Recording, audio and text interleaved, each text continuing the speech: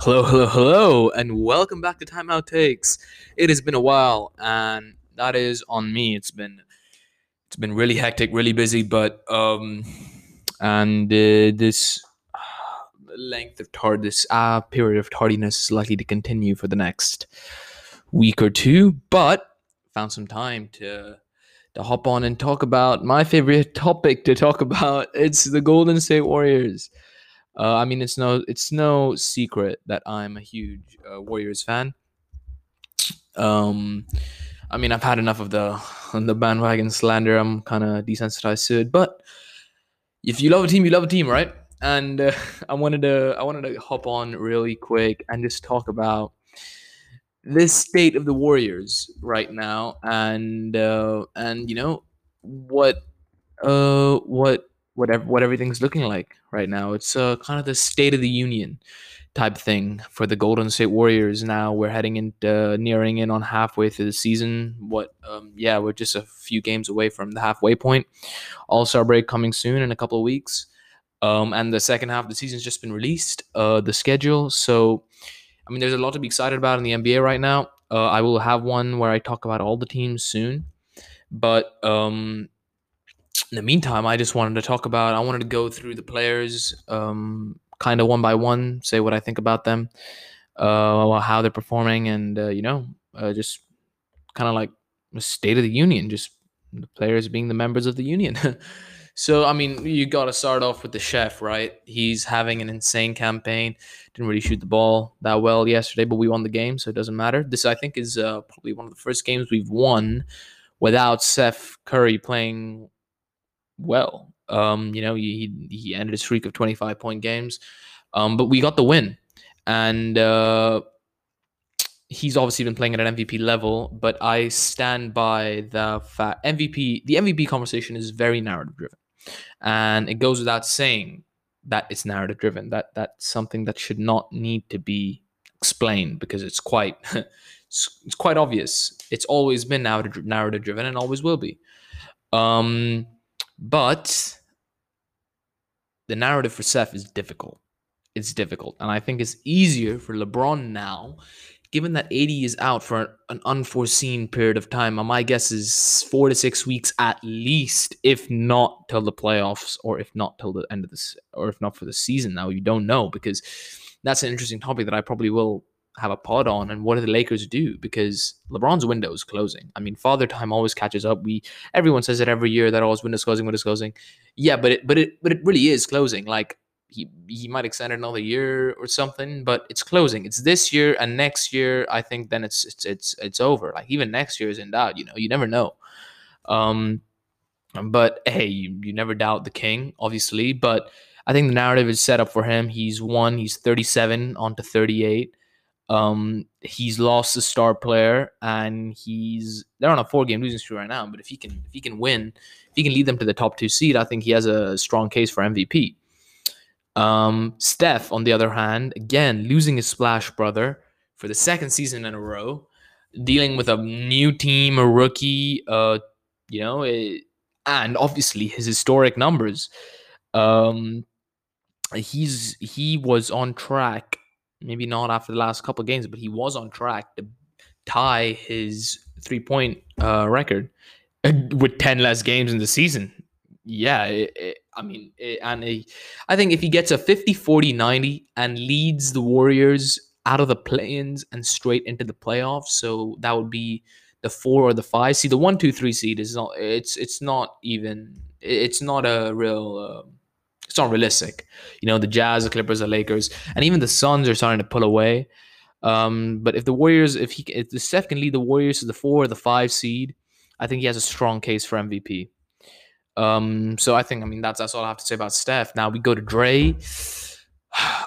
There's something I need to talk about: Draymond and Wiseman, Looney. Why are they playing Draymond Green and not Looney? Looney's come back; he's had a couple of games now, but they sat him out a month with a slightly rolled ankle. A month, but Draymond Green, after he had his knee locked up and he had to go back in the back and get some scans. Apparently, it's a thing that happens to him. He gets his knee just locks up. He's out there playing, and he's clearly not right. I mean, he's had good games these last 2 games. I think he's feeling a little better.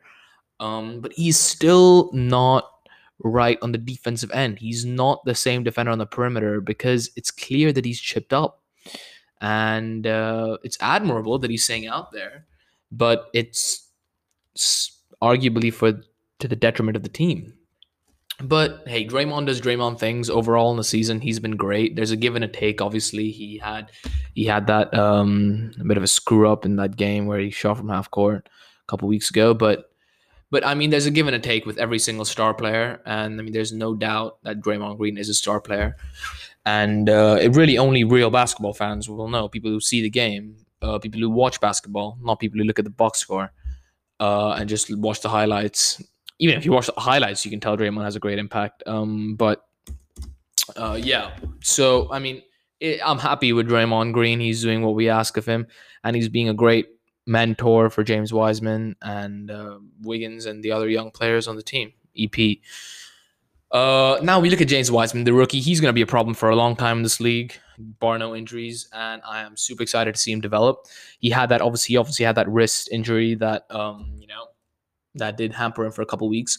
But what I am really, really happy to see is his willingness to learn. He's a really smart player off the court. He's really smart. He's a smart kid. He did really well in college and in high school. And you can tell in his interviews, he's a really smart guy. His basketball IQ is not amazing. It's not bad, but it's not amazing. Like it's not a plus. It's not a minus either. But his work behind the scenes, like he came back in these couple weeks and he's already learning, and Draymond is learning with him as well. Don't throw him the lobs excessively. He's so agile and versatile on the ground with his feet. His footwork is not good. His foot movement is good. His foot speed is good. And the footwork will come with some experience, you'd hope. But they're already learning these last 2 games. Don't throw him excessive lobs. Give him the bounce passes. Give him the low passes. Fire it to his waist, his hips. He can bring it up from there. He's so long and so athletic and powerful that he can do it. You don't have to get so lob happy. And I think Steph and Draymond, they haven't had a true lob threat in ages since JaVale McGee, and even before JaVale McGee, they really had no one. Festus Ezeli maybe, but he was only 6'10" on 6'11" on a good day. So yeah, I mean, they really enjoy having a lob threat, obviously, and they got a new toy and they want to play with it. But they also need to calm down. He hurt his wrist by going for a lob, so they're learning. Kelly Oubre, it's crazy, huh? It's crazy. Just last month, the Warriorverse were saying, how the hell do we get rid of this guy? And now the conversation switched to, how the hell do we keep this guy? It's amazing how things have changed, and you can just see it on the faces of the leaders of the team, Steph, Dre, even Wig. Before they were so clear. They were scoffing, like we would scoff at what Oubre's doing and his tendencies and his unwillingness to adapt and play the way they want to play. But he's flipped a switch, man. He's flipped a switch, and it's so great to see, because someone with his motor and his you can't hate him. Even on a bad game for him. You can hate on Steph if he has a bad game sometimes, because sometimes it's because he just doesn't want to play. Same can be said for Draymond and sometimes Wiggins and even KD back in the day. But Oubre's effort is never lacking. It's never for a lack of trying. So it's harder to get mad at him. But he's flipped the switch. He knows what to do. He's getting better at the smaller things, the screen setting, the defending, the tendencies, when to look for his own and when to go. He got bailed out. He made a little bit of a boneheaded decision at the end of games. He still is something that I have noticed that not many people are talking about, is because when I watch the games, a lot of the games I'm only able to catch the third and fourth quarter live, and then I watch the first and second later. When I watch the end of the third and the start of the fourth, or the whole of the fourth, I don't think Oubre is having a good game, because he doesn't give you that impression if you just look at the third and the fourth quarters or the end of the third. Bar yesterday's game against Indiana and the game against New York, he hadn't been the best at the end of games. So I was like, oh man, Oubre, come on, not having the best game. And then when I go and look at the first and second quarters, he's having an excellent game. So what that tells me is he needs to carry that comfort that he finds at the start of games into the final periods. And that will obviously come with experience. And when he gets more confident and confident himself, and he knows the things he's doing are the right things, he's going to do that in the end of games. So I really have no issues with Oubre right now. He's lights out from the corners, and that three. I mean, he's not going to remain this hot from three for too long, but his percentage has climbed up for sure. There's I think there's an equilibrium point between how bad he was shooting then and how hot he's shooting now, and it's his shot selection as well. It's he knows what shots to take. He knows, when he gets catches in the corner, he doesn't do the back foot out of bounds thing anymore. He's learning, and he gets it now. Before it was frustrating because he wasn't getting it. He wasn't changing, adapting. He gets it now, and he's learning. And even he's like Wiseman. Oubre doesn't have the best basketball IQ. Actually, he's probably worse than Wiseman. It's unfair to Wiseman to put him in the same category. Oubre doesn't have the best basketball IQ, but he gets it. He's learning. And that's something that's really encouraging to see. And hey, let's see if Joe Lacob's bottomless pockets can help us keep him next year. Klay Thompson, I mean, I'm just going through the roster list here. I mean, it's nice to see him. Reporter Klay a couple times a month is fun to see. Did y'all see Kelena? He's like, I texted you, Klay. I texted you to come on. And Klay's like, I don't have your number. I don't have your number, Kelena. Oh, Kelena's such a bum as a Buki. But anyways, it's fun to see. It's nice to see Klay. I mean, we know he has a heart of a warrior, through and throughout, a real fighting spirit. And I mean, his mental, it's all in all his mental. His game is not very predicated on his athleticism. You probably won't expect him to be as good an on-ball defender coming back, but hey, you never know with these things. The rehab of today. But you look at KD, look at DeMarcus Cousins. They're back. They're back to a pretty high level. KD especially, but KD did have a lot longer off, and Klay has the ACL as well. So hey, I mean, let's see. It's all about his mindset and when he comes back and how he's feeling. So, I mean, let's see. Wiggins, a Wig. He's cooled down a bit recently. He's not shooting the best, and he's had a relatively poor run of games. But his bailout on broken possessions is really fun to watch. He just loves to bail us out on sets that don't work, and his ISO game it's Kobe-like. It is Kobe-like. It's not like D-Book to Kobe kind of like it, but it has, I don't know, maybe something about his form or the way he fades away. I don't know. It's quite nice to watch, and it's really satisfying when it goes in. So, I mean, Awig, I see no problems in his game. He's just going to have ups and downs, but it's good to see he's fitting in well. And from the start, Stephen Dre, Kelly Oubre was the outsider. You could tell because Stephen Curry in interviews referred to Kelly Oubre. It was his full name, Kelly Oubre Jr. Yeah, he's been playing really well. Kelly Oubre, oh, yeah. Dre is Day, obviously. Andrew Wiggins was Wig. I think called him Drew as well. And then, everyone else has their own names. And then Eric Pascal was EP. But yeah, so Wiggins will have no problem fitting in. I mean, he's gonna be this third scoring threat next year when we run it back with the vengeance.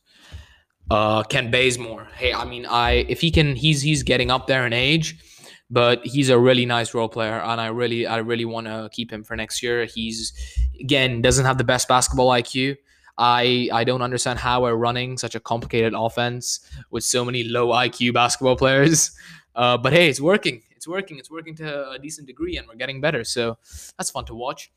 Kent Bazemore, yeah, he's lights out from the corner. He's gonna cool off as well, but it's fun to see. He's a nice role player. He's had a few 20-point games and carried us a couple wins, like that one against Miami Heat. Juan Toscano Anderson, he's been in and out of the lineup the last couple of games, but he's been doing well. I like him. I like him because he's smart. He is a high IQ basketball player. A lot unlike Michael Mulder, I'm not a fan of him. But if he's hitting the threes like he has been for the last couple of weeks, it's okay. The juice is worth the squeeze. But he's so bad defensively, and his athleticism that is listed like the 40-something inch vert. He's not basketball athletic. He's gym athletic. He's not basketball athletic. So, yeah, I mean, yeah, we can talk about the Brad Wanamaker. I mean, it's a pain really to talk about him because sometimes you love him, sometimes you hate him. Well, most times you hate him, sometimes you love him. And hey, it's a give and a take with him. I really want Jordan Poole back to take his minutes because Jordan Poole is. I want to see him grow. I think he can create for himself better and create for others better.